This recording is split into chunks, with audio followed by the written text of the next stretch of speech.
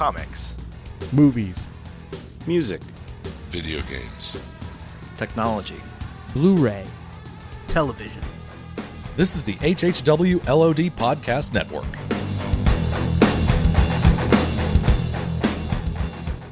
Today's podcast is brought to you by Audible.com. Get a free audiobook download at www.audibletrial.com/outnowpodcast. Over 100,000 titles to choose from for your iPhone, Android, Kindle, or MP3 player. That's www.audibletrial.com/outnowpodcast. Previously on Out Now with Aaron and Abe. Hey Abe, so you got any awkward moments that occurred on Labor Day? I see what you did there, you sneaky sneakster. You put both the movies we'll be reviewing together in a clever way. Yeah, Abe, you got me, buddy. I tried to throw you a fast one, but you knocked it out of the park. Yeah, you know me. I'm batting 1,000 over here. Yeah, I don't understand baseball analogies. Yeah, and I don't know how to read. Wait, seriously? Are you illiterate, Abe? No, I don't have an eating disorder, Aaron. That's not what illiterate means. Don't tell me what to do. This is quite possibly the worst conversation we've ever had. It's so awkward. Jinx, buy me a Coke. Wait a minute, I forgot my introduction. Introduction.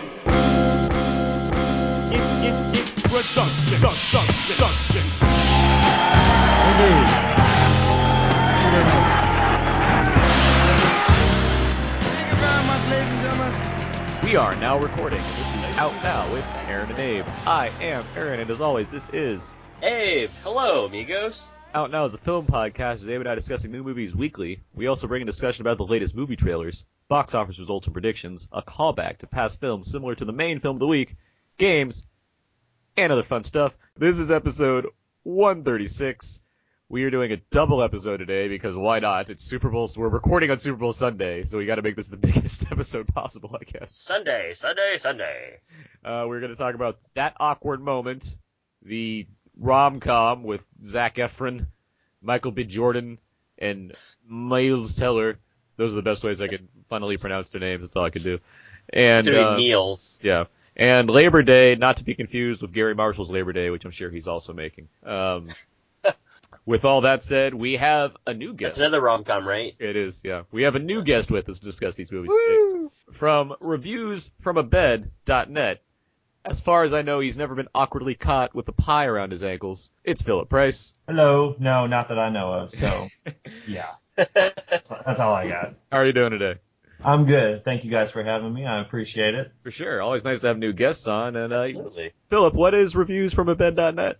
Reviewsfromabed.net is where I, write about the latest movies, DVD, Blu-ray releases, latest trailers. Just try to keep it up to date. It's a little hard out here in Arkansas. We don't get too many early screenings or anything like that, but I try to see them first weekend and get them up as soon as possible. Just, average movie lover trying to write about, new films. So doing cool. what I can. Cool. Very cool. Always happy to have new guests. And shouldn't be much of a surprise that you're a fellow movie blogger, but who knows? Maybe I could have got some random restaurateur to be on the show. Very cool. But yeah. Okay, so let's get some announcement stuff here before we get really underway on this fabulous Super Bowl. By the way, Abe, who are you rooting for in the Super Bowl? Does it matter? Does it matter to you? Honestly, I'm not sure. I have Marshawn Lynch, a Cal grad, on Seattle, but I also like Peyton Manning, so who knows? I mean, also, my team is actually not playing, so it doesn't really matter, right? Who's your team? The Bengals? San Francisco 49ers. The Bengals. Just random? No, they're actually the Browns. We're getting a movie made about us. The Seahawks have a movie getting made about them. They do? Yeah. Starring Kevin Costner? No, Mr. Peabody and Sherman.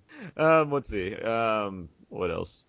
iTunes reviews and ratings, good to get those. Helps out the show, helps other people find the show. Simply, get on the old iTunes, log into the store, find our show, and give us a star rating, maybe type out a sentence or something. It makes us feel good. It helps out the show. Bumps us up a notch. Wow. And, yeah, exactly. Let's move on. Let's get over to the old Know Everybody section, where each week we ask each other a few questions to try to set the tone for the podcast and better get to know everybody. All right. I'm going to let you start this week. Okay. Excellent. Philip. Yes. Michael B. Jordan has played Steve Montgomery, and he plays a doctor, I forget his name, I'm looking it up right now. Mikey. Mikey. His name is Mikey. It's very simple. If it's a doctor named Mikey in that awkward moment, who has more charisma? Steve Montgomery from Chronicle. That Right. seems like a big part of saying that sentence. Yeah. Just said Steve Montgomery's like, who's that? I don't know who that is. Right. No, I was trying to think. I was like, pull up IMDb real quick. So the question was, who has more charisma Yeah. out Yeah. of the two characters he played? It's been a while since I've seen Chronicle, but I got to go with Chronicle because, or his character in Chronicle probably. He was like the big man on campus in Chronicle, wasn't he? And so, Yeah, class president. yeah, so he had to have some charisma to get those votes from his classmates. So I'd go with Steve. Good answer. All right, you're up, Phil. Oh, Okay. Can I just ask either one of you guys? yes, Okay. correct. Aaron, we'll go with you. Is Josh Brolin losing credibility, or are his upcoming projects reinstilling some faith in his career for you? Oh, it's been rough on Brolin lately. After Old Boy, and now this movie that we're going to talk about, and down the pipeline, what does he have? He has Sin City. City, and then he's got what was the other one?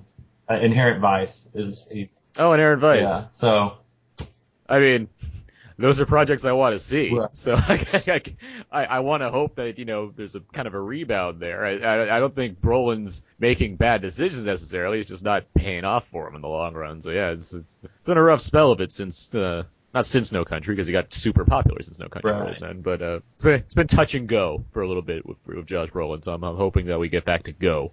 Put it that way. Abe, Yeah. similar question. Josh Brolin with facial hair or with no facial hair? Well, I mean, great question, because I was pretty turned on when he shaved off his facial hair. So I'm gonna say no facial. I actually like him with the No facial hair. It facial makes him look grittier. Makes him look no, more facial hair, because Okay. especially when he's wearing the baseball cap for the Boston Red Sox, he actually looks like a Boston Red Sox guy because they've been growing out their beards like Destin. So yeah, let's go with a full beard like an Old Boy, I guess. So super long, like old gray beard. That's Yeah, he's gonna be like a young in 10 plus Gandalf. 5. He could be what young. You can get a young Gandalf in another set of Hobbit prequels. He could be, yeah. Knows prosthetics and everything else too. When Bilbo met Gandalf, I'd watch that movie. Yeah, that's actually a very cute title. Anyway. All right, Aaron, right back at you, buddy. Yeah. Another Josh Brolin question. So they cast Tom Lipinski as young Josh Brolin, and he does a pretty good job, and they had very good casting. Who would they cast as a young Aaron Newer? As a young me? Yeah. Oh my god. First off, getting back to your young Josh Brolin question, I really thought you were going to ask me which was better, young Josh Brolin or young Brad Pitt in Moneyball. Because remember how good the young Brad Pitt in Moneyball looked? He actually looked like the real Billy Bean. Either way, it still looked like young Brad Pitt. Let's see, who would play young me? Oh my god. It's gotta look almost exactly like it. Jaden Smith? No, I was thinking Willow. Shave her head, who would play young? I don't know. There's no little young black people running around. I don't know. Let's just go with young Michael B. Jordan. Let's just go in the Wayback Machine. go that way. I think that would actually work. That's fine. The Boom. way that machine works. That is how the Wayback Machine works. So, all right, Philip, yes. what's your go-to flavor for Ben and Jerry's ice cream? Sweaty balls. No. I like the classic mint chocolate chip. I don't know what the relevance of this question is, but mint chocolate chip is what I'm going to go with. Ben and Jerry's. I mean, Michael B. Jordan's having some Ben and Jerry's after his girl dumps him. Gotcha. I didn't see. That's how forgettable the movie. I was gonna ask what your favorite comfort food was, but like, nah, I'm gonna let Aaron ask that one. Yeah, crushed it. All right. Okay. We'll go. I'll go with Abe on this one. Kind of similar to what you asked me first. Who would you rather hang out with for a day? Would you go with Troy Bolton or Link Larkin? Oh man, the Troy Bolton is Troy Bolton. That always reminds me of the SNL skit where he comes back and they're all like, Hey, Troy. He's like, guys, the real world doesn't have any singing in it at all. What gets me is that I didn't know this was a High School Musical character until I googled it just now. So, Abe, how are you able to click in so quickly on what Link because of it was? the SNL skit, because they're all like Kenan Thompson's all like, "Hey, Troy," and then they all break out into the song because it's graduation. They've invited Troy back to talk to their high school. Like, guys, people will look at you funny if you start dancing and singing just by yourself. So Zac Efron hosted Saturday Night Live. he did. Yeah, this is All right. This is pre-cocaine. I'm gonna have to go with Troy, I guess. He also doesn't he go to like UC Berkeley or Stanford? He's a smart guy. He's got to be. Yeah, I don't remember, but it's. I mean, yeah, he goes to. Yeah, it's a good school, but I don't remember which one he chose because that was like a critical plot point. He goes to, like some. He goes to Stanford. Oh, well, I mean, I hate that part, but I mean, his girlfriend. He doesn't. He goes to Berkeley. I'm messing with you. Oh yes. He goes to why he Berkeley, chose and Troy. Gabriella, who I assume is played by Vanessa Hudgens, if I had to guess, she goes to Stanford. You mean you haven't seen the trilogy? I Yeah, hear it's one of the Maverick. best trilogies of all time, but no, I haven't seen the high school. It's up I call there it with Star Wars. I call it the high school trilogy actually, but I have not seen it yet. Man, you are not missing out. Well, Abe and I might have to do a step up style commentary where we watch all three movies at the same time and do commentary simultaneously. Maybe not. Maybe not. I don't know. I heard it. Yes, is that what you said, Abe? I need to cut out for a second. All right, good. We'll put that on the list. Okay, so I think we've sufficiently gotten to know everybody, and that's how you play. No, Know everybody. Let's move on now to Out Now Quickies. TM. Each week on Out Now, we have one or two main movies of the week, but we always have other movies that we might have also seen during the same week, so we have a segment on Out Now Quickies. TM. All of that. All right. Abe, have you seen anything else this week? I rewatched The Incredibles for no real reason, and then I've been catching up on True Detective. It's a show on HBO starring Matthew McConaughey and Woody Harrelson. Fantastic.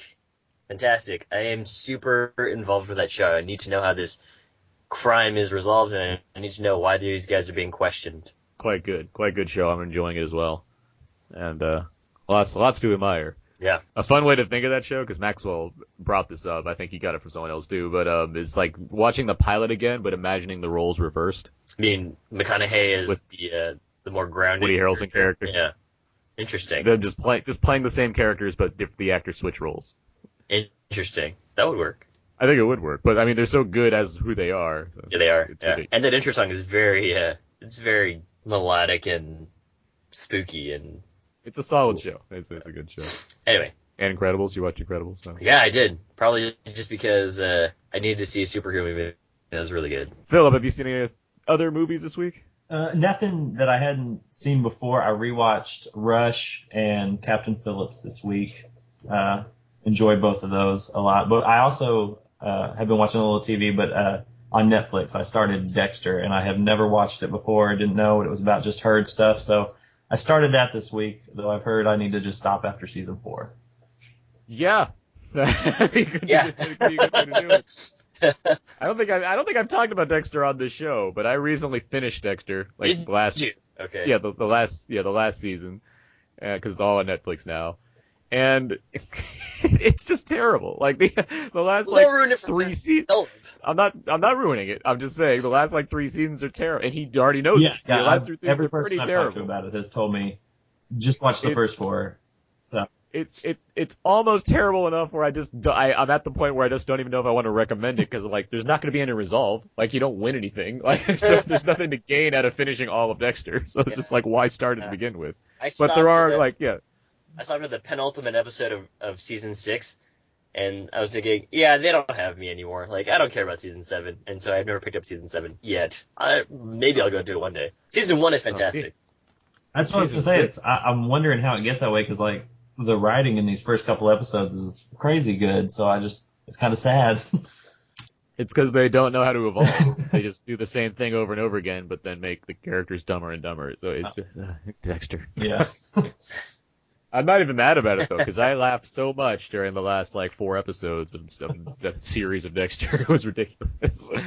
Purposefully or because it was so weird? because it was hilarious. Like, there's no other response I had other than, like, humorous ones because of just, like, how, like, off-the-wall ridiculous everything was. Dexter. What have I been watching? Watched a few things. Actually, in terms of TV, I've been watching the show called Enlisted. That's on Fox on Fridays. And it's very solid. I don't want it to be canceled. It's about these three brothers living on an army base in Florida. One brother just came back from Iraq, or Afghanistan, somewhere in the Middle East. They just they live on base and they just kind of deal with the daily antics on base. And it's a really funny show, but it's got like good heart between the brothers and everybody involved. It's just a solid show that I would rather see on Tuesdays with the other lineup there as opposed to dads. So, make that happen. More people need to watch that show. So there's that. What else did I watch? I watched a movie on Netflix because it was on Instant Watch, and I was like in a parkour mood, as I tend to be, and it's called Free Runner. Have you heard of this movie at all? I haven't. Abe or Phil? No, I haven't. No. So here's the concept of the movie. Take Death Race, which involves racing to the death with cars, and apply that to parkour, where these guys have to race around the city with with these giant neck braces around their necks, and if they don't make it in time to certain checkpoints, their heads explode. Okay. That's a movie. That's a movie that exists. And it's amazingly terrible. But the parkour is like fun to watch because like, oh look, they're all running around doing free running. It's great. But it's still terrible because like the very concept and because these guys are they're free runners. They're not actors. So it's like this mix of like, oh my god. So it's like Act of Valor, but for parkour. Yeah, but at least in Act of Valor, they're not required to like say as much, like, or at least say as much that's not related to what they're doing. This movie's like they have like these random, like there's a romantic interest, there's stakes involved, there's all these things that like complicate this very simple plot line, just to emphasize how terrible the movie is.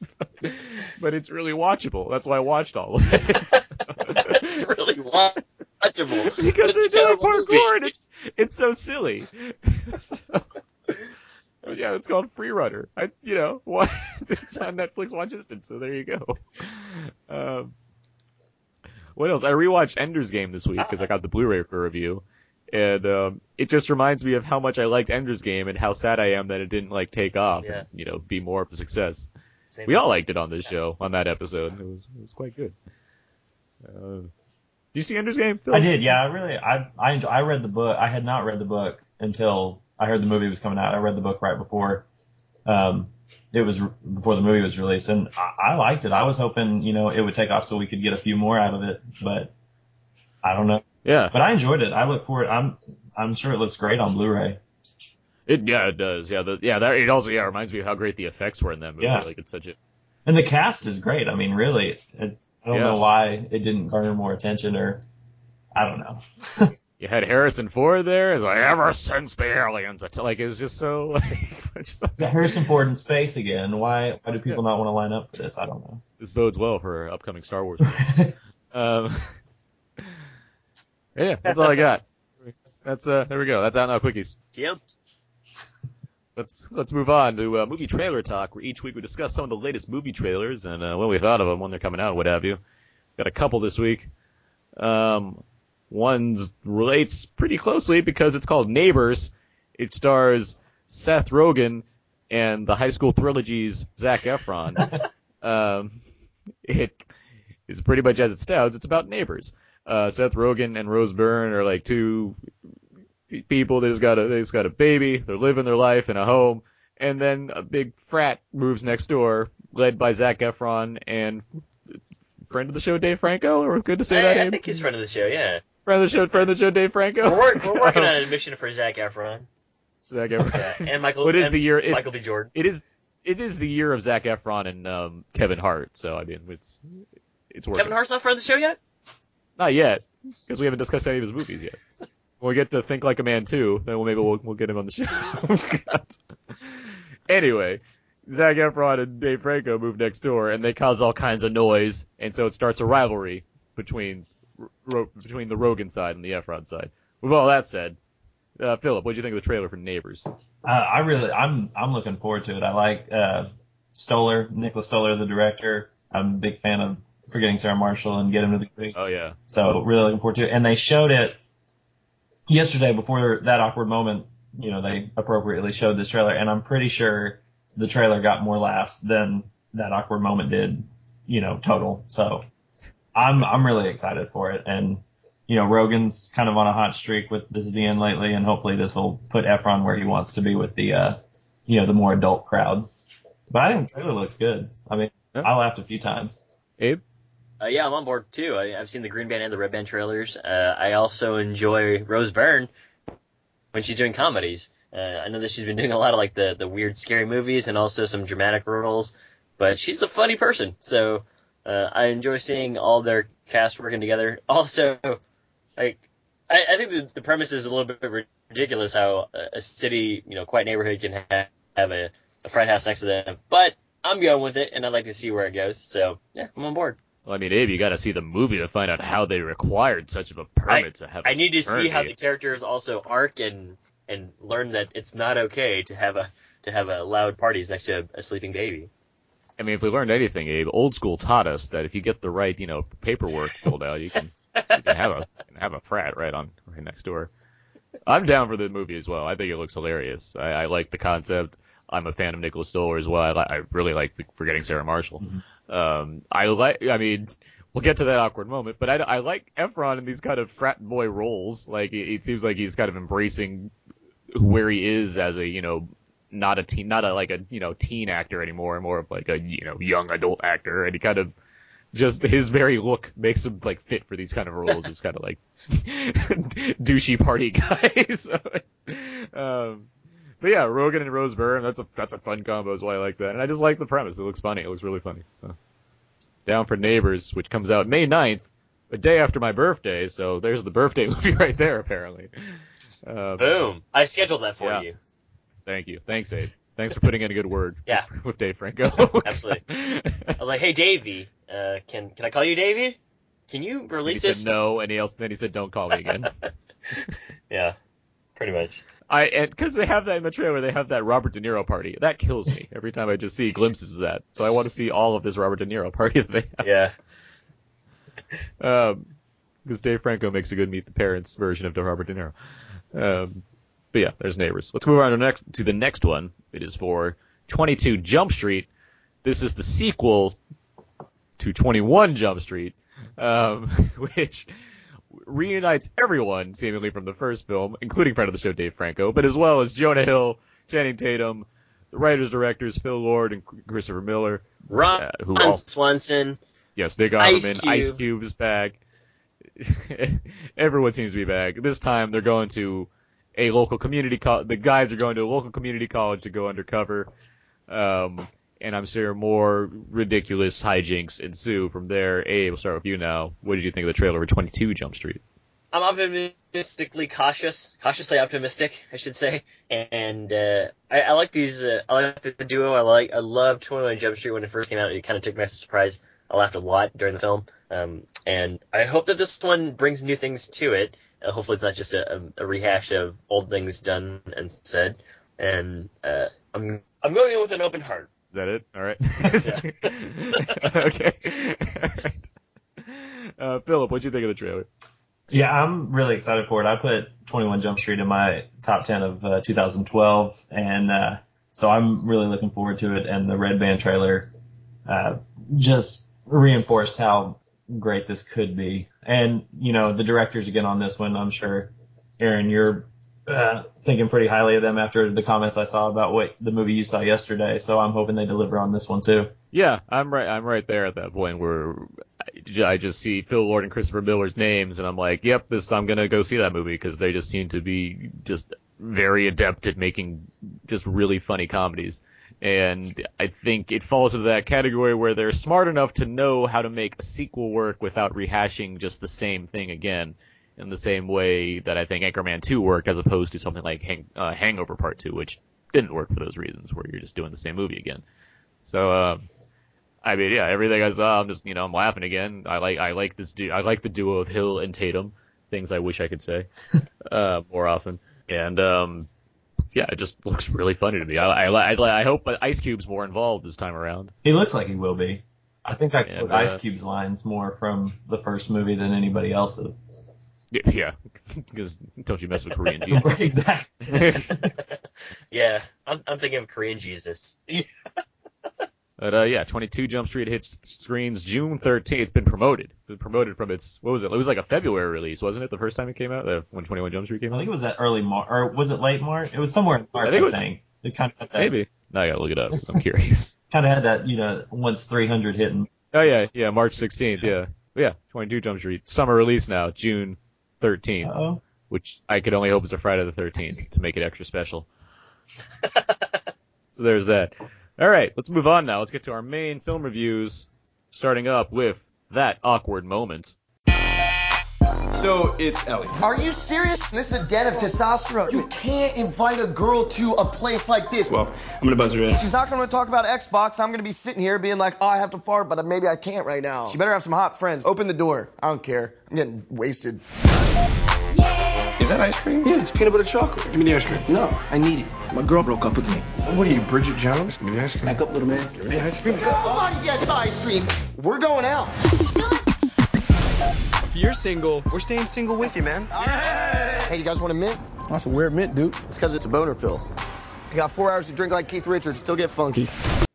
All right, so that should have been some of the trailer for That Awkward Moment. So basically we have the Spectacular Now's Miles Teller, Fruitvale Station's Michael B. Jordan, and the High School Trilogy's Zac Efron, who all star in this dude-focused romantic comedy about a group of friends who vow to stay single and simply score up chicks while living their lives.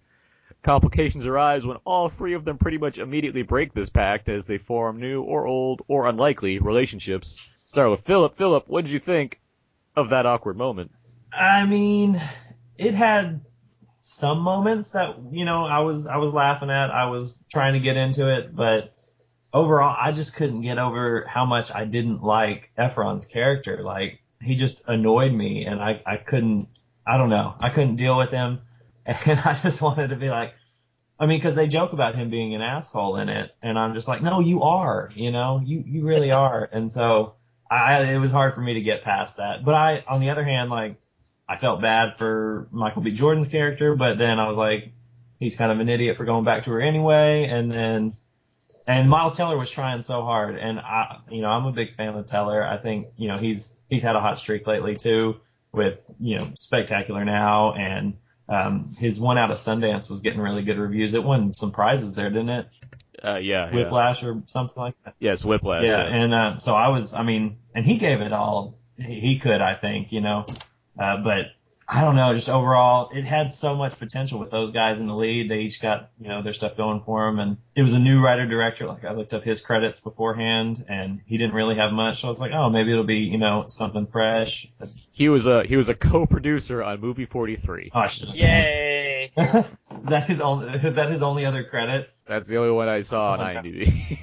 Because I saw, like, he hadn't written or directed much or anything before this, and I was like, okay, well, maybe it'll be, a nice little fresh take on the romantic comedy from the guy's perspective. And I don't know, it got bogged down too much in the story, I thought, and just didn't let these guys be who they were. But then again, I don't know if I'd like that either, because I didn't really like these guys. Abe? I like the part where in the beginning, when they were talking about, camaraderie and Morris Chestnut, and then it got really bad because they started talking about, hey, you should just date women and have sex with them and not call them back, and just call them back again when you're feeling pretty lonely, because you should Build have that roster. Yeah, you should Build have that a roster. roster. And just rinse and repeat, because relationships are for suckers.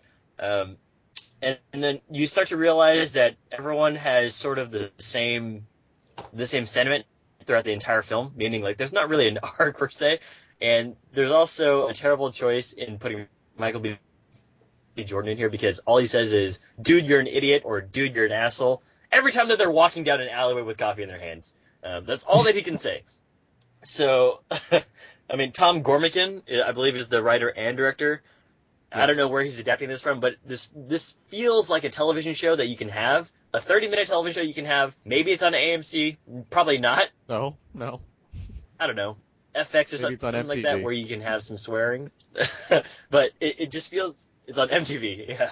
But it certainly feels like a television show that they've really drawn out for no real reason, because it really goes through the progressions of the seasons, and it also goes through the progressions of quote-unquote relationships, all heading up to one Thanksgiving night, and then it doesn't really go anywhere. So this movie is kind of long, actually, and there's a lot of parts that they just thought that they were going to be clever in writing, like a whole entire book sequence at the end there, and things that you've seen before. But yeah, like what Philip said, Zac Efron is just a lady killer, and Miles Teller is a funny guy. But Michael B. Jordan, he's just there, and the movie is too long. And I liked when they were just joking around together, but for the most part, yeah, this movie is just doesn't really have much of anything. Yeah, I'm with you guys.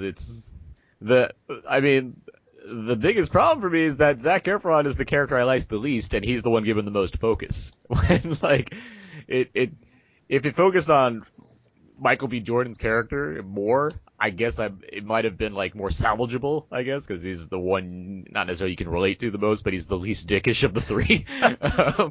So going off with like voiceover that starts and ends with Zac Efron dealing with his weird emotional arc where he tries to redeem himself, I just don't care. And I can't say it's Efron's fault. Honestly, like, I don't know Efron that well as an actor. Like, I haven't seen the High School Trilogy. I've always seen the Paperboy and that Nicholas Sparks movie where like everyone gets a pass because it's a Nicholas Sparks movie. So I just don't know enough like of him to know, be able to judge it. I was 17 again. I forgot about 17 again.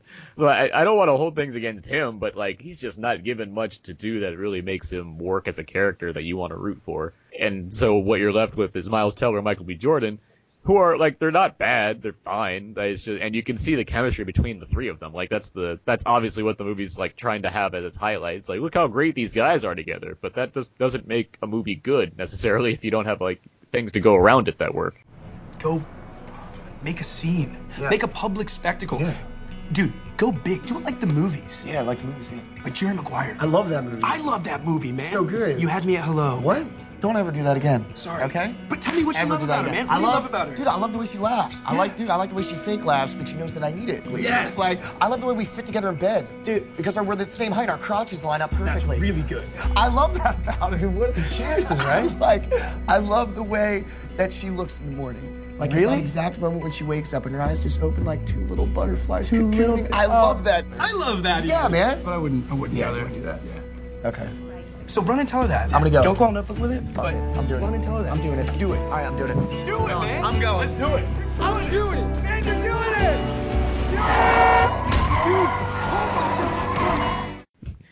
it. The attempt to be kind of this kind of raunchy comedy mixed with like an emotional comedy. It's trying to be like an Apatow movie, and it just doesn't work very well. It feels like a cheap Apatow imitator, and it comes off as such because it's not very funny. The raunchy stuff isn't that well accomplished, and the emotional stuff just kind of feels like inevitable and not earned very well. And so that doesn't add up to a good movie for me. And adding on top of that, you get this, I love this kind of fantastical version of New York where like they're always dressed really well. They're always drinking coffee. They're very successful. Like Mikey's a doctor and the other two are book cover designers where they can simply string together a few sentences, draw up like 3 lines and like suddenly get like, whatever high price money they need to afford their very comfortable loft and various other scarves and coats that they wear all the time. They're always different from the last scene. It's impressive what they're able to accomplish in this fantasy land that they live in. Hey man, the they female characters, they did, yeah. The female characters, they're all right. Like, all 3 of them seem to desperately want to get laid, which is awkward. But then when they actually have a chance to speak, they tend to say things that are intelligent. So like it scrapes by with attempts to make solid female characters. But again, the chemistry between most of them is pretty solid. But it just doesn't like work all the way. Like it feels like they had a great casting session and they got all the people they wanted. And then they gave them the script, and they're like, oh, okay, well, I guess this is what we have to work with. And that's not very good. And I was going to say about this comment about it being long, like, admittedly, I did see this right after Labor Day, so it's 2 in a row. But I was like, oh, this won't be bad because it's only an hour and a half. Or it was like an hour and 34 minutes is what I saw. But it felt like it took forever to get through this movie. And it just, it was rough. It was because rough. of that. those heavy sequences of slow motion that seem to be needed for some reason. Let me stumble out of this bathroom while looking fabulous, and we'll just take 5 minutes to do so. But no, I mean, one of the things that I also didn't like about it was, this like New York that they paint, in which women love shoes, and you will swoon for shoes, and that will get you a ridiculously awesome cover. Again, not a big fan of the way that I guess women are portrayed. The women, I don't know if I like them as much as Aaron. I do like them, but I like the actresses playing them. Oh, okay. I can't, but no, getting to the idea of each one of them at some point is just desperate for loving. That seems to be like what they're like. They're the ones that seem to be like reaching to grab these guys' clothes off and get laid, which is like really odd. But then they have these conversations after the fact or before the fact where they seem like intelligent people. So it's like, what's going on? Well, that's true. Yeah.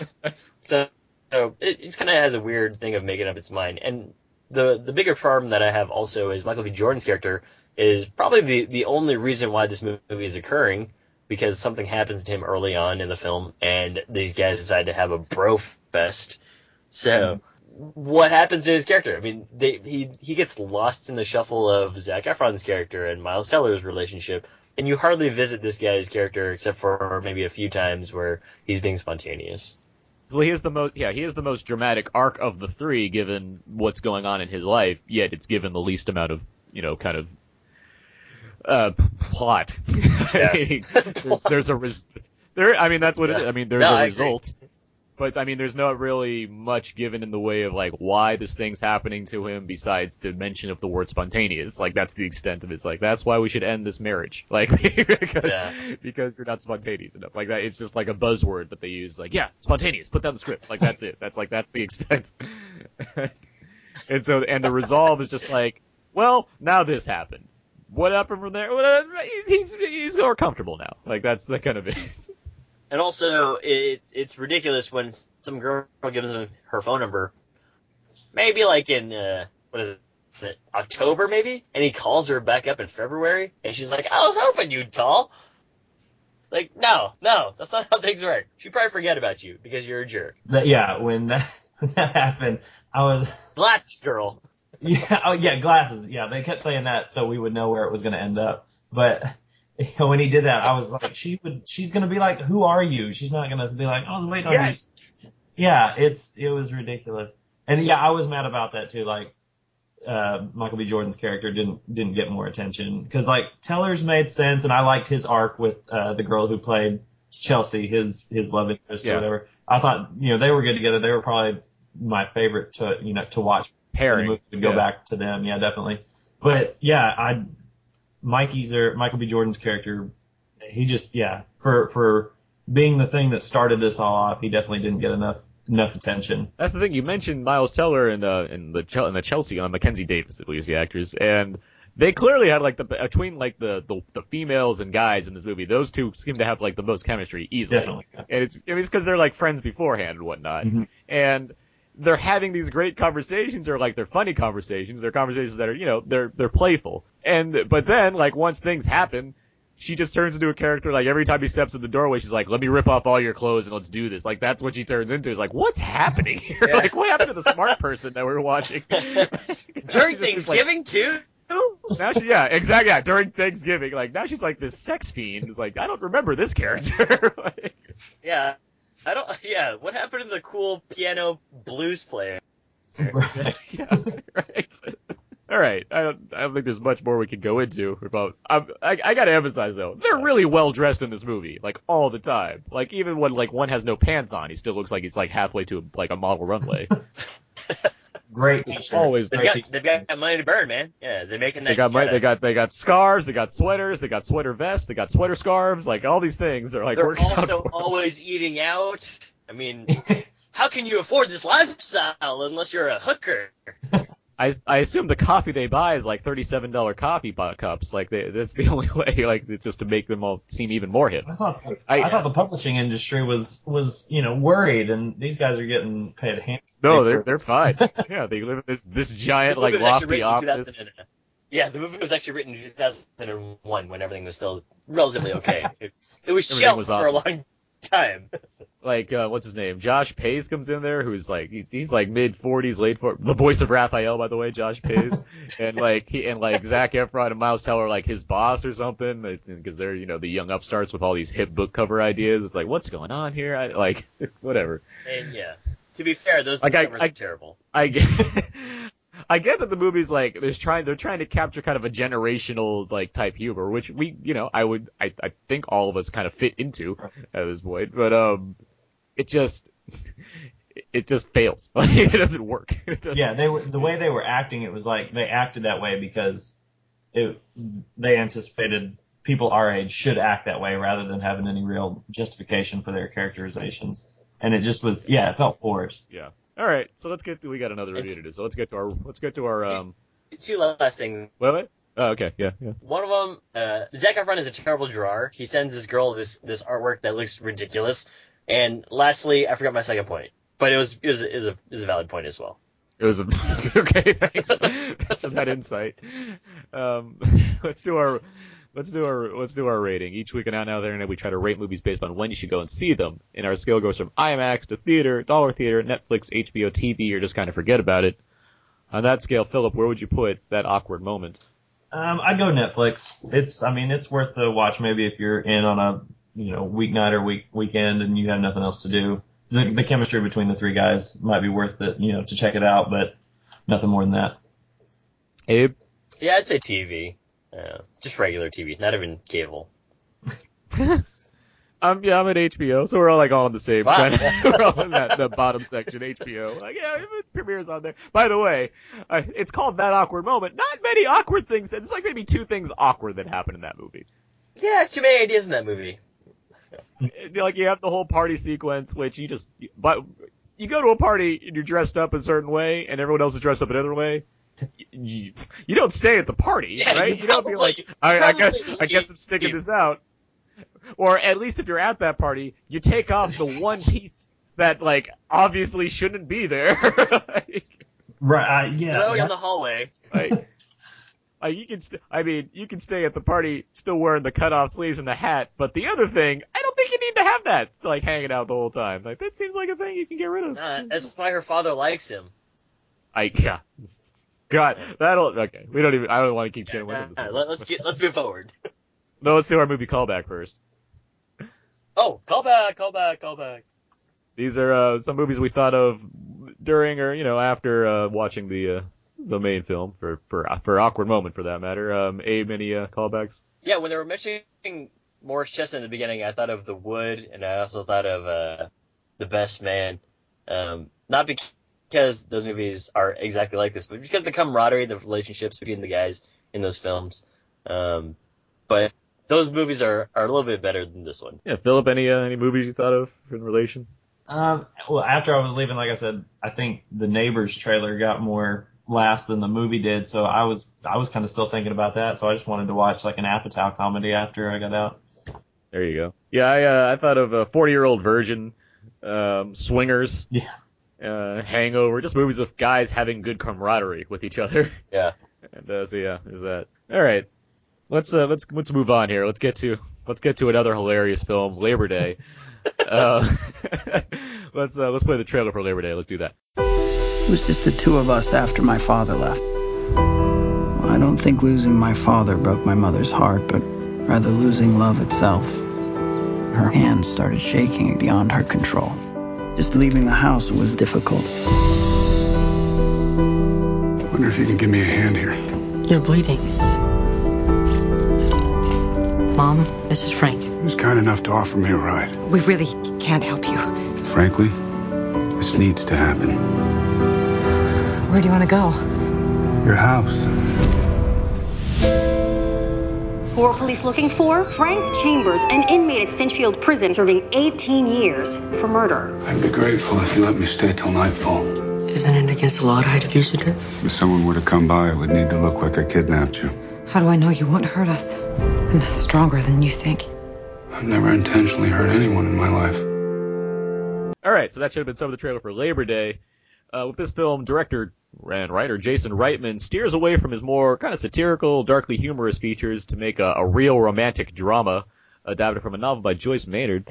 In it, Josh Brolin stars as an escaped convict who basically takes a mother and son hostage, but it's okay because he has a heart of gold, despite serving time for murder. Kate Winslet plays the mother, she suffers from depression, but she also pretty much instantly falls for this convict over the course of the Labor Day weekend that the two share together as the son looks on with big doe eyes. So with that said, let's go with Abe this time. Abe, what did you think of Labor Day?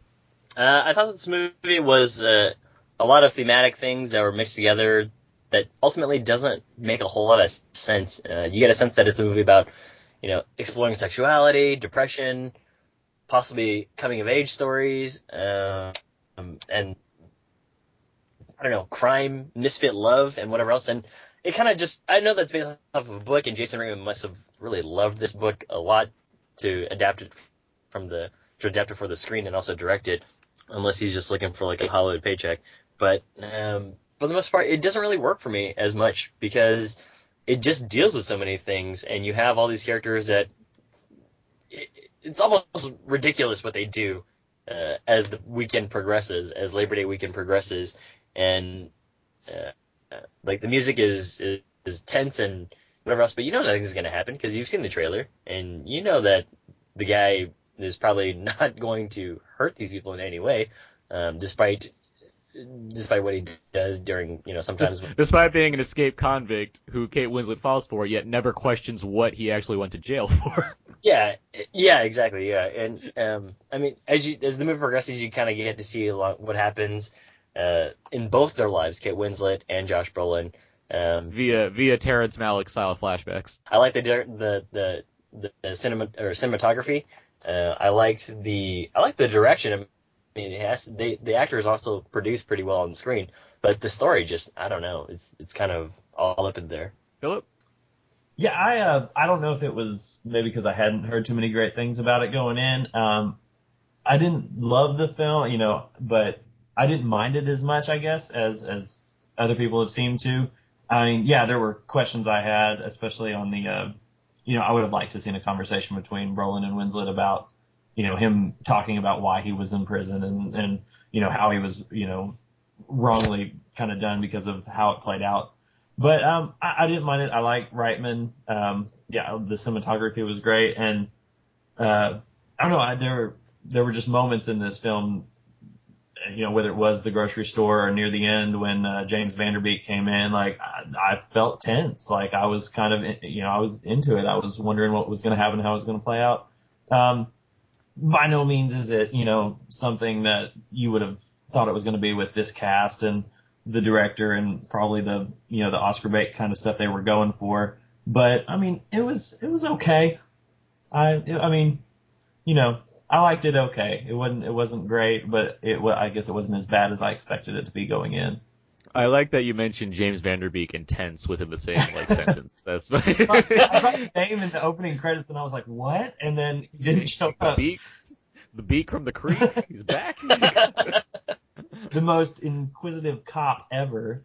Ever. Yeah. Go away. Why are you so interested? Yeah, I'm kind of right in the middle between you two guys. I am curious what attracted Jason Reitman to this, because he did, adapt this for the screen. He didn't just come on and direct it. He adapted the book, and he wanted to make. I know he wanted to make this book into a movie before he made Young Adult, actually, but he couldn't get it done at the time. Yeah, it's he's been wanting to do this movie, and I'm just not sure why. I see. I mean, the story's whatever. Once getting past the basic idea of hey, here's an escaped convict and here's a depressed mother. Obviously, they should fall in love. If I get past kind of the fantastical presence, as much as I try to get past the fantastical presence of New York in that awkward moment, I can kind of accept the idea. But then it just kind of doesn't go anywhere great for me.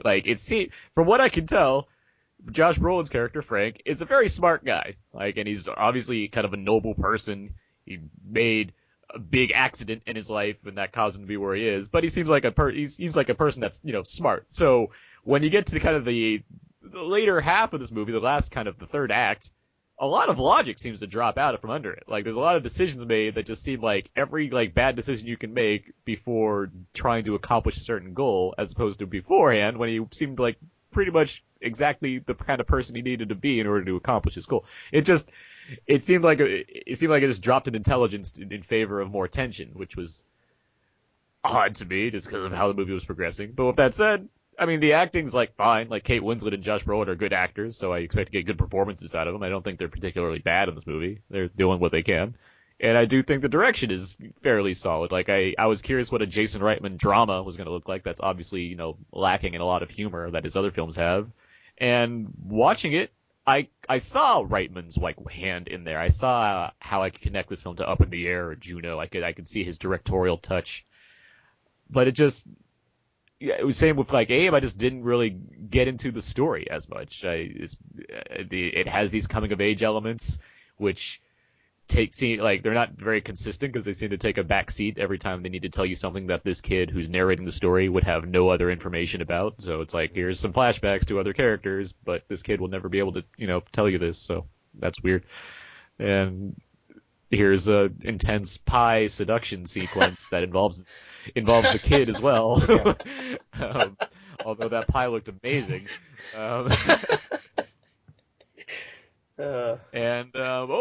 What it really does, it just kind of ends up feeling a lot like a Nicholas Sparks movie. That's like where it went in the long run. It just kind of felt very schmaltzy, very kind of, not necessarily false tension, but there was tension mixed with the romance aspects that just kind of felt like more of a very big melodrama than a movie that I'm used to seeing from Jason Reitman, who tends to have more of a bit of wit going on with his movies than this one seemed to. Yeah. Yeah.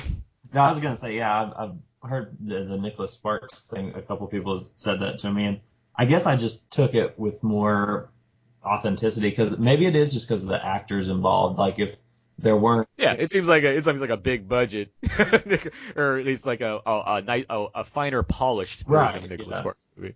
That's exactly. I don't know. Yeah, and I really did like the details of the time period and everything, and that was, you know, that was nice to see, and you could tell a lot of care was taken with the making of it, but yeah, it didn't have that big like crescendo moment where it all kind of came together and you were like, oh, this is great. I can agree with that, because if you're going to show me 1987 New England, then I guess you did a good job. Like I feel like I was able to see that time period captured well. No, that was weird. What, didn't it feel like 1950 something New England? There was I guess the timeless aesthetic was like kind of an objective in this movie, but I can't say it felt like completely old fashioned. Did you guys also feel that the young, what's the character's name? Henry? Hank, yeah, Henry. Yeah, young Henry. He was sexually ambiguous at the beginning because I wasn't sure what he was doing with, like, the Vogue magazines or whatever else. And then later on, I'm like, okay, it's because he's trying to explore sexuality with, like, you know, his... He's a 13-year-old boy. He sees girls walking around. Yeah, no. Exactly, yeah. So, I mean, I thought that this was going to go somewhere else, and it didn't, and... Again, yeah, one of the things that I had a problem with was this feels like a super long Labor Day weekend for some reason. I mean, they do a lot of things. It did, yeah. I agree with you, because it did like pop up with the day markers every time. It's like, oh, it's still Saturday? It's like, he's cleaned the gutters, he's changed the tires, he's swept the entire house, and it's only the afternoon. He mopped and waxed the floors? Yes, multiple times. Both of those? That was the problem I also had, too, is he's trying to lay low, but he wakes up at probably like 6 a.m. to wake up and go outside and do all these things for a house that everyone knows is run by a single mother and her son. Well, the son could, you know, it's a long weekend. No, they're probably just like, dude, what's up with this guy? Like, where is this guy? They haven't seen any guy. Yeah, he's doing fall cleaning. They got a big backyard. They do have a big backyard. It's giant, apparently. Whatchamacallit. The other thing I liked is I liked the little girl in this movie. She was kind of crazy, and she reminded me of somebody who could be in Short Term 12. But I definitely liked her performance in it, and she kind of ultimately goes nowhere. She only exists to set the third act's tension in sequence. See, that's where I would have liked more of like this coming of age story, and because the movie, you're following Henry. Henry's narrating the film by Tobey Maguire is adult Henry, who settles nicely into narration territory. I didn't mind that, but the movie's being told from his perspective, and it's just not consistent. Like, you'll get scenes where like he's supposed to go away from the house because obviously something needs to happen between Kate Winslet and Judge Brolin. So you don't see what happens. And so that's fine. So you're following Henry around. He's doing his thing, or he's with his real dad, Clark Gregg, or whatever. But then there's other scenes where he also is, he has to leave or something. And despite the movie being told from his perspective, then you jump back to what Brolin and Kate Winslet are up to, when you shouldn't be. Like, it doesn't stick with its coming of age story to an extent. And I'm curious what the book is like. I'm curious if the book has that same kind of thing going on or not. It's strange to me. You guys had mentioned James Van Der Beek in the film, and I liked him. I was like, hey, James Van Der Beek, he looks actually grown up and mature, and his hair is not wavy and like back down at the creek. Yeah, I mean, he's fine. He's not doing. I mean, none of the actors are bad in this movie. I don't, and the movie's direction-wise, it's technically sound. Like, it's just the story, I guess, is where I'm like, I couldn't get into because of its schmaltziness and its melodramaticness. It just, things about it just didn't take off for me as much as they. It just makes me wonder what the book is like. That's kind of where I'm at this point, because I'm like, I know, like, Reitman's a smart guy. Like, I know, it makes me curious, like, what did he see in that book that's like, this should definitely be a movie, and I need to capture this as it is. I'm curious what he changed or what's different or what have you. I heard someone say, like, Joyce Maynard, who wrote the book, was one of, like, J.D. Salinger's lovers or something like that, who, like, stayed cooped up with him for a while, and so they didn't know how much credit to take her opinion with, lovers locked in a, same location for a while kind of deal, so who knows. But yeah, it would be interesting to see how the book is told, or if it's strictly from Henry's perspective.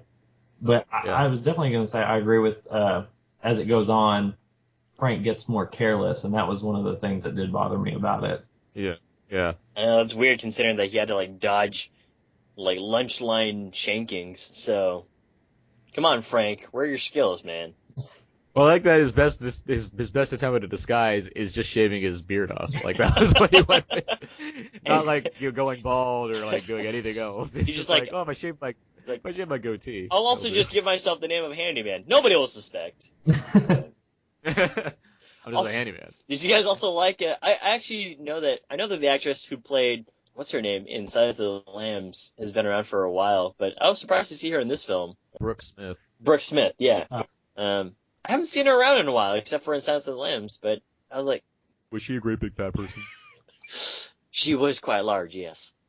No, I mean, she's popped up in a lot of TV. I remember she was on Weeds for a while, or not a while, but like a number of episodes. Like, oh, that's that person. Yeah. And I was just surprised to see her in this film, because I know that she's been around too, but I haven't seen her. So Catherine Martin is her character's name in Silence of the Lambs. I was like, Silence of the Lambs. Like, that's Catherine Martin, and she's really mean to her son. Oh my God, the son! I forgot. That whole thing is where I was like, really? The carelessness thing, especially right there. I was like, come on. Yeah, I mean, why would you actually introduce? She's gonna feel bad later, knowing what she knows. That's gonna make her rethink things. Yeah, that's why she's gonna go back down into the hole and get the hose again. Thanks, Abe. All right, let's wrap this one up as well. Let's do our rating again for Labor Day. Abe, what rating would you give it? I'd say Netflix. This is not that important to see in theaters. Philip? Yeah, I'd either say Netflix or maybe Matinee. Matinee might be worth it. I don't know if that's a ranking, but if it was, I would say Dollar Theater. Yeah, there we go. That's good. I'm at Netflix as well. I do think it makes you want to eat some pie and have some chili. That's for sure. Like, no, hands down. Like, I'm not walking out of the movie not hungry. Like, that's for damn sure. And I like Brolin and Winslet. So I mean, it's just, this isn't like kind of the best use of their abilities, I guess. Is where I'm at. So. And I like the kid. I like that kid too, even though he's like giving those doe eyes constantly. I didn't mind. I liked him as an actor, a little young actor. That guy has a lot of titles to his name too. the young actor. Yeah, he's been in stuff. Yeah. Certainly has. But he's no Ty Sheridan from Mud. Mud or Neckbone for that matter. The other kid in Mud who's on Justified right now, who's I'm really enjoying. Nice. Did you see Mud, Abe? I forget. You did. I have a copy. I haven't seen it yet. Philip, have you seen Mud? I'm set in Arkansas. Yeah. So, I kind of figured you signed Mud. That's big stuff for us. Jeff Nichols, the director, is from here too, and they had like a premiere of it, and Ty Sheridan and Neckbone were at Little Rock and stuff, and I got to meet Jeff Nichols, and so that was big for us here in Arkansas. So yeah, I definitely saw it. Cool. Yeah, very cool. Yeah, I'm a big fan of Jeff Nichols at this point. Like, I've seen all 3 of his movies. I'm like, yeah, give me more of this. Like, let's do this. All right, let's move on. Movie callback. Callback. Movies you might have thought of. Any movies come to mind, Abe? Probably like The Sandlot, just because of the baseball. I had The Sandlot too. I also had The Sandlot. But it reminds me of like the awkward teen moving to like a new city kind of thing. But yeah, the baseball thing kind of, and also the time frame, but not a whole lot. I mean, I'm sure that there are other movies. Also, Stand By Me kind of came to mind, but not a whole lot else. Completely had The Sandlot. That was a good pick. I had Beauty and the Beast as well. Stockholm Syndrome. Yeah. Philip, any movies come to mind? It kind of made me want to watch Kings of Summer again. Oh yeah, all right. It kind of had that like I felt like he needed friends like the kid Henry needed friends like the guys in Kings of Summer, and they would have helped him out a bit. I'm kind of at Mud now. Now I want to watch Mud again after watching this movie. All those coming of age summer 2013 movies. Yeah, exactly. Yeah, all 6 of them or whatever it was. Okay, let's before we move on to our next segment, because I'm just seeing this all over the place now, and it's quite alarming. Gabe, I'm not sure if you've seen it, but I don't know if Philip has at this point. Philip Seymour Hoffman has been found dead. Oh no! Yeah, and it's really sad. Yeah. That is sad. He's 46 years old. They're saying drug overdose. But yeah, that's pretty alarming. That is shocking news. I'm certain. I mean, I assume all of us are big fans of Philip Seymour Hoffman. He was a tremendous actor. I think I recently rewatched Synecdoche, New York, actually, which I think is maybe one of his top 3 best performances in film in general. But it's always, I mean, you get these big name actors that die, and it's really sad, especially ones like these who are, fairly young and still, I assume plenty of great performances left in them, and already had, quite the legacy going into this really disappointing development. So, I mean, it's quite a news story to see pop up while we're trying to, have fun on this podcast. And I just want to point out, this is a thing that happened, and it's very unfortunate. And, obviously a lot of, prayers go out to Hoffman's family and friends and people involved with certainly in his life. Yeah. But yeah, sad story. Very sad story. News. Right. Great in The Master last year as well. That was sad. Very good. He's very good in a lot of his roles. Very good in the damn Hunger Games movie. Hunger He was good in Games, that movie. I was gonna say I was looking forward to seeing his character, see what would come, because in the books he's a pretty big role. I don't know if they filmed. I know they were filming the 3rd one, but I don't know if they filmed both parts or not. Yeah, we'll see. But yeah, it's a sad story. But anyway, sorry to bring it down here, but I felt obligated to say something because it happened literally while we're doing this. So it makes appropriate sense. Sad story. All right, let's move on. Let's move on to our Audible plug real quick before we get back into some more fun stuff. Every week, Out Now is brought to you by audiblepodcast.com. You can go to audibletrial.com/outnowpodcast and get a free title of your selection there. And you can have a membership for up to 30 more days. And, if you see nothing you like, then you can just get rid of the membership, but you can still keep the free book that you have. I have a book to recommend. It is another Joyce Maynard novel, actually. It's called Cloud Chamber. I just have, the intro lines to the description of this book, but it kind of intrigued me enough to, put it here, so I'm going to read it. When Nate Chance arrives home from school, he sees 2 police cars and an ambulance in his yard. Before his mother can get him and his little sister Junie inside, Nate and Junie witness their father, blood pouring down his face, being led by 2 police officers into an ambulance. He has tried to kill himself. That's just. I'm not going to read this book. I might listen to it though, but it just sounds intriguing to me, just because that's like the description it gives for the book. It's like, oh, that's ambiguous. All right, but that's one of the many, many books you can find at audibletrial.com/podcast. So yeah, give it a whirl. Woo. Let's get to a little out now feedback now. Feedback. This is where we go over some of the answers that we received for the various questions we asked during the week, as well as some of the answers that we have for questions asked to us during the week. And so yeah, we're going to read some of these questions here, read some of the listener responses. And Philip, if you have any responses, you can feel free to add your 2 cents as well. Okay. Yeah, chime in anytime. So our first question was, what is your favorite Josh Brolin film?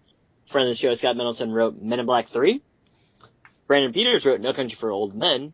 Izzy wrote Mimic. Adam wrote American Gangster. George wrote Starring Role Only. If not, it's Goonies for me. Nice. Danny Murphy, tied between The Goonies and No Country for Old Men. And lastly, Jason wrote Men in Black 3, Jonah Hex, and Gangster Squad. That got more depressing as it went along. Like, he started on top. I like that Scott Mendelson put Men in Black 3, by the way, because he's very serious about that. I mean... Oh, Scott's serious about everything he writes. True. Yeah.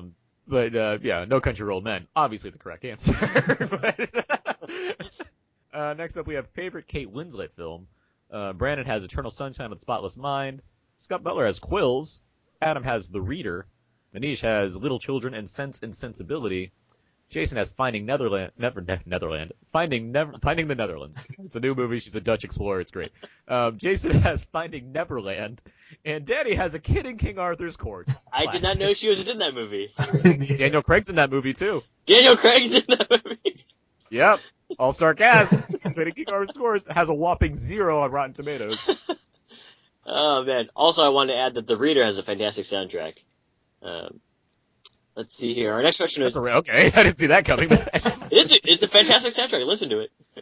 All right. It's a fantastic soundtrack. One of the worst Best Picture nominees of the recent years. Our next question is, what is your favorite trio, or more, of actors and actresses that you love seeing in films, television, or just hanging out?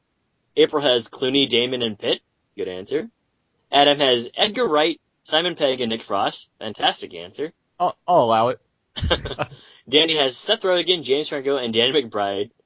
Daniel Radcliffe, Rupert Grint, and Emma Watson. Separate answers, but same written by Danny. And Matthew has Mark Hamill, Harrison Ford, and Carrie Fisher. Next up, we have favorite type of pie, which I thought was a fairly inviting question, but led to just nonsense talk. Led to very funny answers. I'll just read the things that I have here. Izzy just put a picture of The Rock. I don't know what that meant exactly, but he had a picture of The Rock. Thank you, Izzy. Made me laugh. Jason has... Do you know what that... Does that mean something? I don't know. Okay. Jason has I like a pie in the face. And then Jeanette actually gave an answer, apple boysenberry, which sounds like a delicious pie. It certainly does. And then we asked, finally, what's the most awkward situation you can think of from a movie? Scott Neil Lassiter writes, well, there was a scene in Behind the Green Door where... never mind. Mike writes, Hot Tub Time Machine when Lou realizes who his son is. Ryan writes, Swingers, the message machine scene. It's excruciating. Yeah, that's a great example. See, that's more awkward than anything in that awkward moment. Mikey leaving the Mikey in that movie, Jon Favreau leaving tons of messages on answering machine. Oh my god. Liz writes, the scene in Tommy Boy when he starts playing with the toy cars on his prospective client's desk, and he gets super crazy with them. And lastly, Dan writes, stare sex scene in History of Violence. That's more painful, I imagine. Stare sex in History of Violence. Bruises. Yeah. All right. It's awkward. Now we got some questions here. Let's see. Some of these we need some new questions. We're running out of questions here that I have in the backlog. But Izzy asked a few weeks ago, but we're finally getting to it because he asks, we all know about the controversial Human Torch race change. Which character, if you had to change, would you change their race? I wanted to bring this up just because Michael B. Jordan's been rumored as a possible contender to play Human Torch in the upcoming Fantastic Four film. which doesn't bother me whatsoever because the Human Torch is not dictated by his being white, so it doesn't make any damn difference.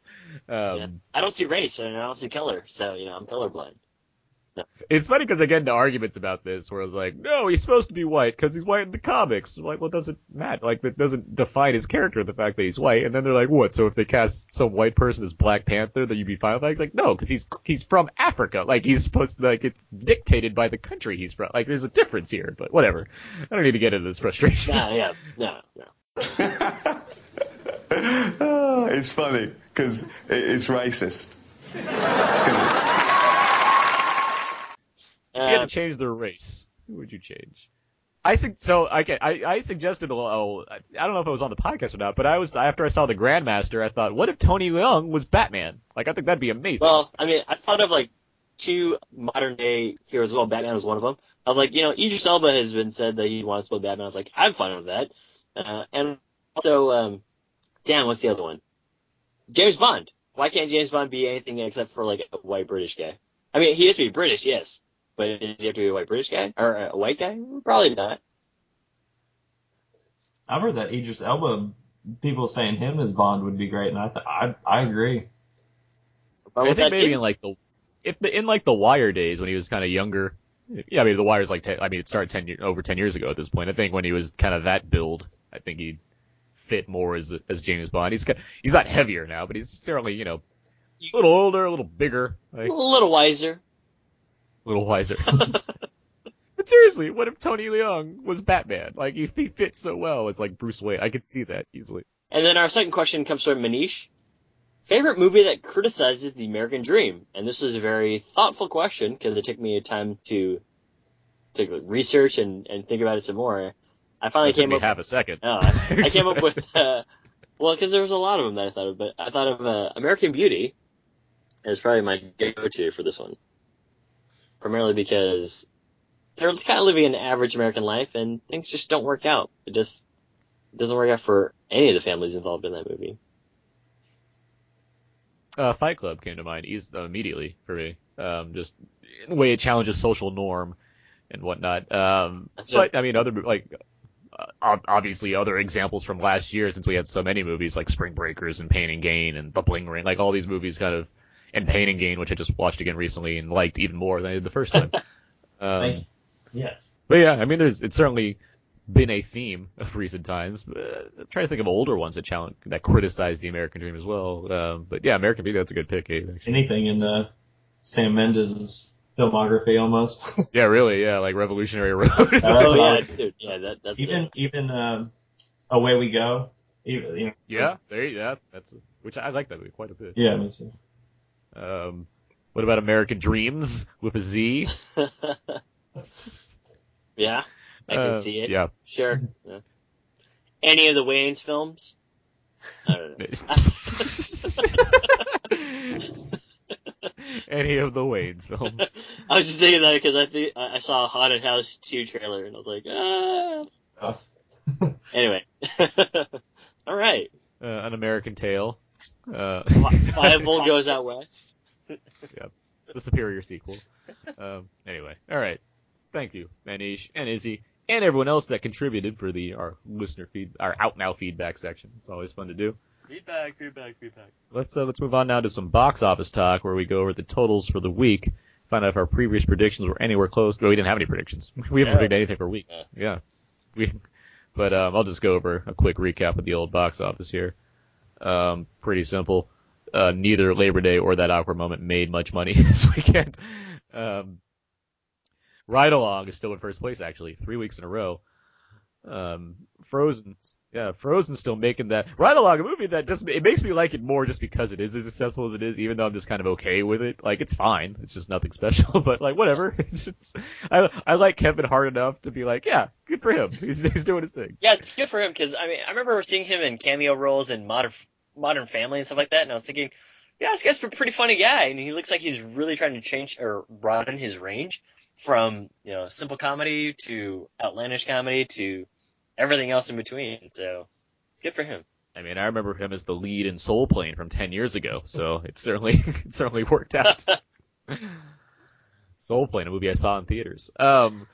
Yay. That awkward moment came in third place, 9 mil. The Labor Day came in 7th place with like 5.3 mil for now, behind everything, including the nut job.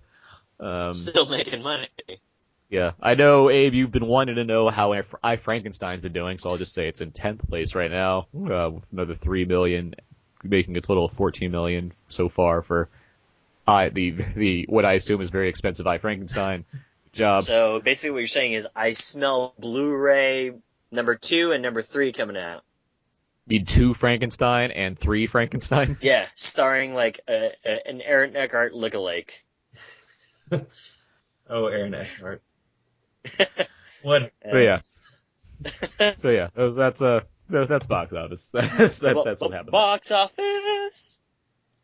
Alright. So let's move on now. What time? Oh, Aaron, I think it's time for some more interaction with the guys here and play some games.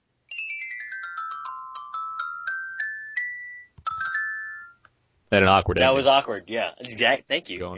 Yeah, nailed that one. All right, so I've got 2 games here. One of them is called... Can't wait. What is this one called? Real Authentic Celebrity Tweets.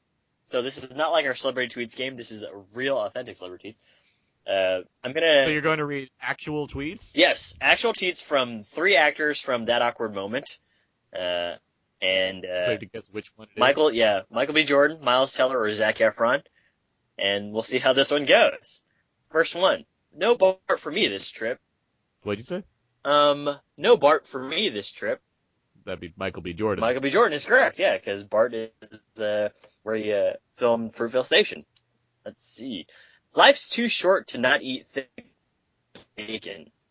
Life's too short to what? Yes, life's too short to not eat thick bacon. No answer?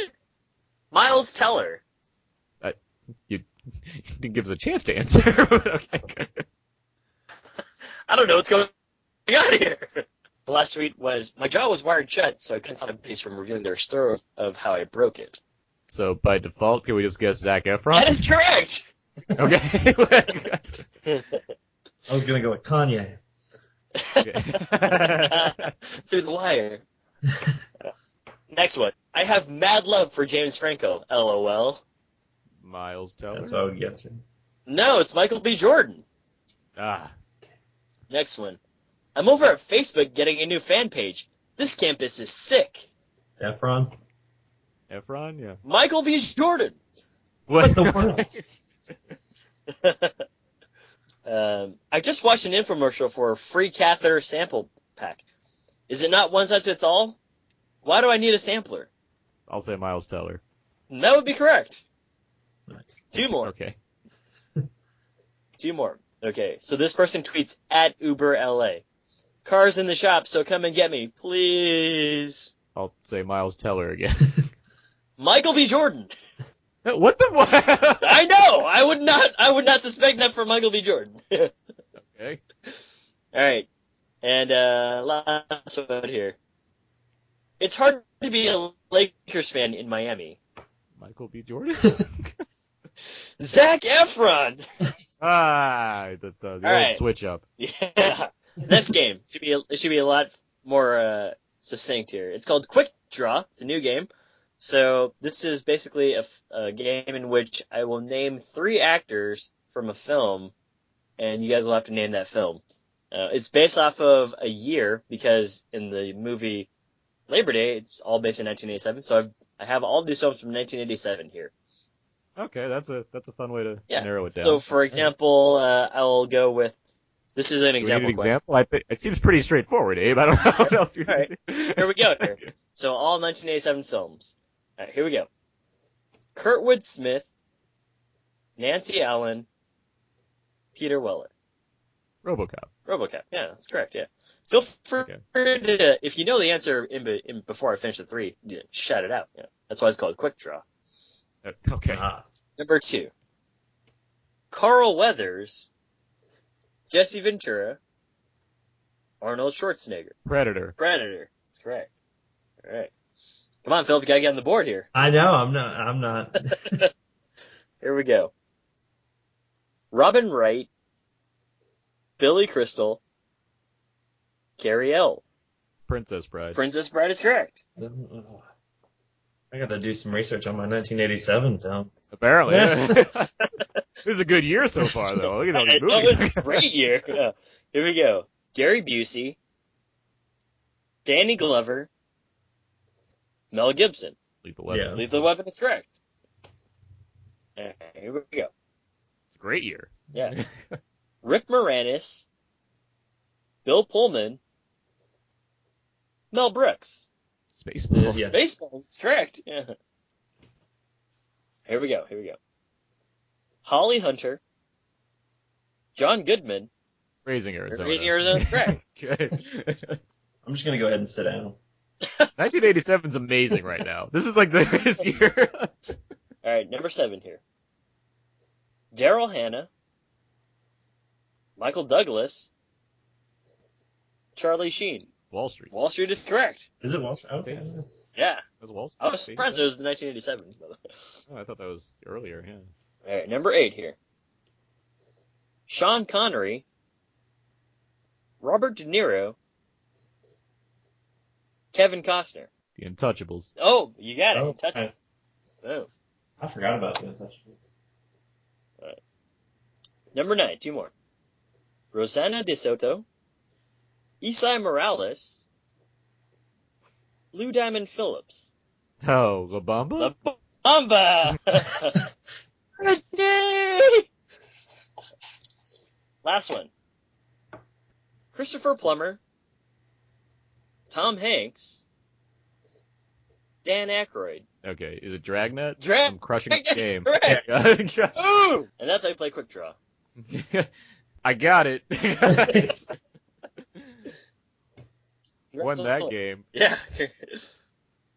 I don't want to throw it in the face of a new guest, but I destroyed you on that game. Go ahead, that was Bill. Man, 87 got kind of bad at Dragnet at the end. Quick That's Draw. not exclusive.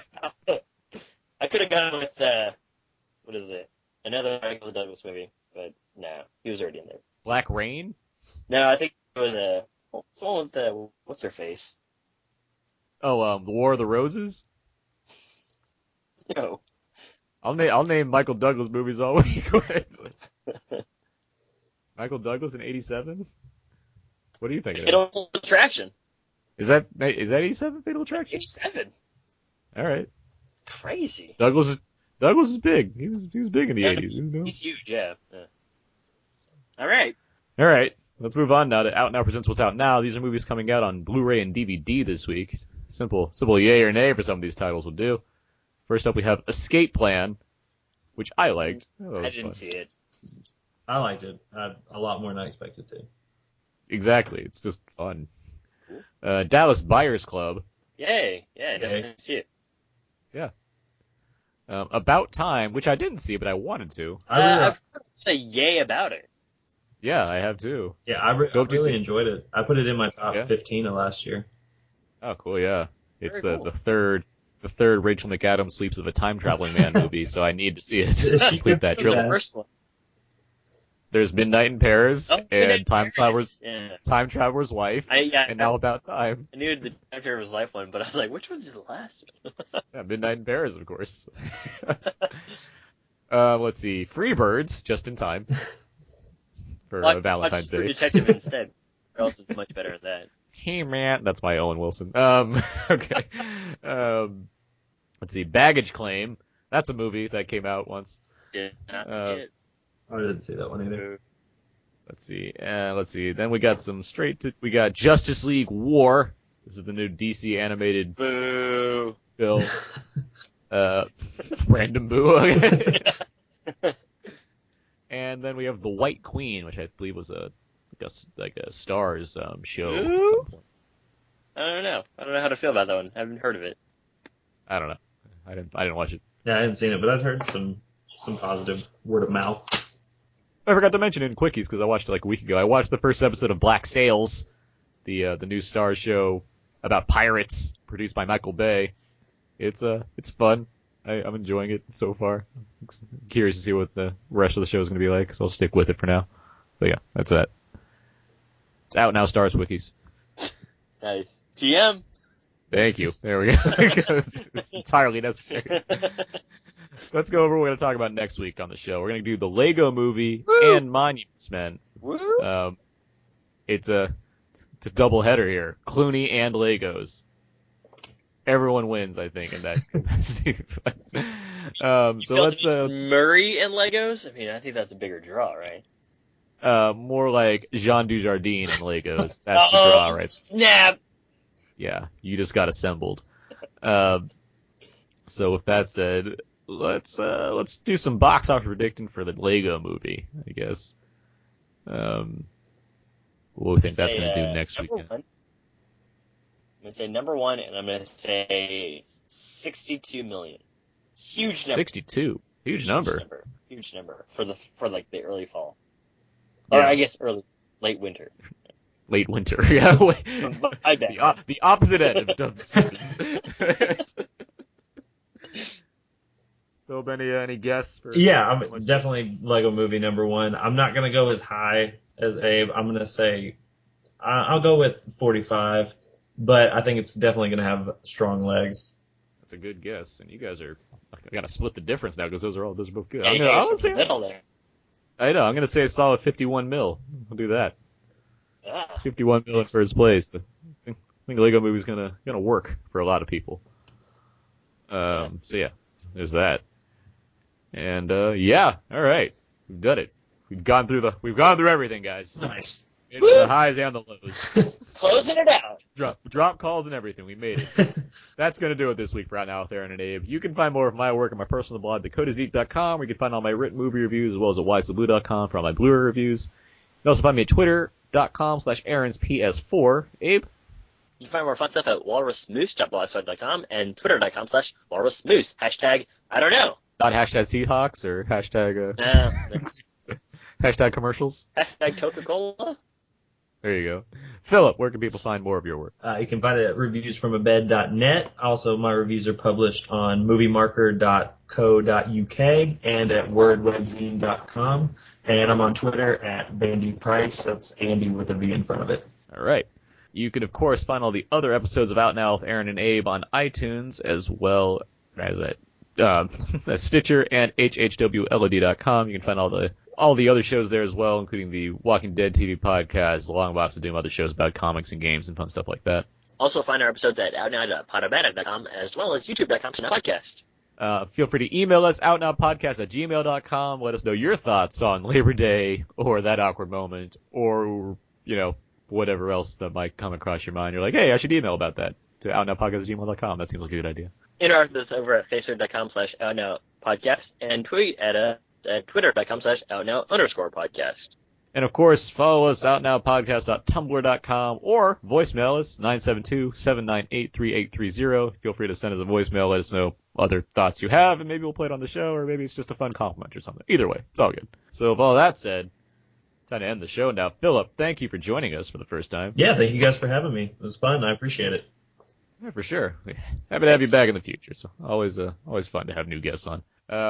Go sports teams, even though this podcast will be released after the Super Bowl. And with all that said, that's going to do it. So until next time, so long. And goodbye.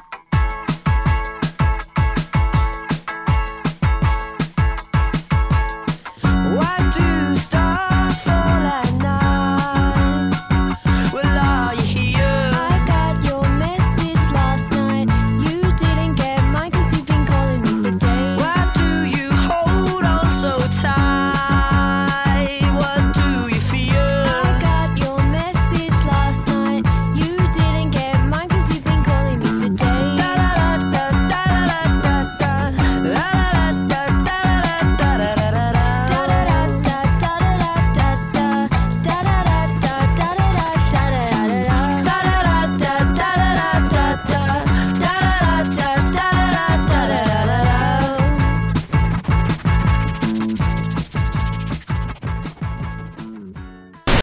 I'm stronger than you think. I have no doubt. You've got to feed me turkey chili now.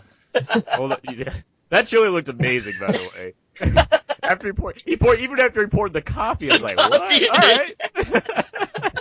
It's like, I guess, yeah, all right. And he started. I was like, that's the secret behind good chilies? Coffee? Coffee?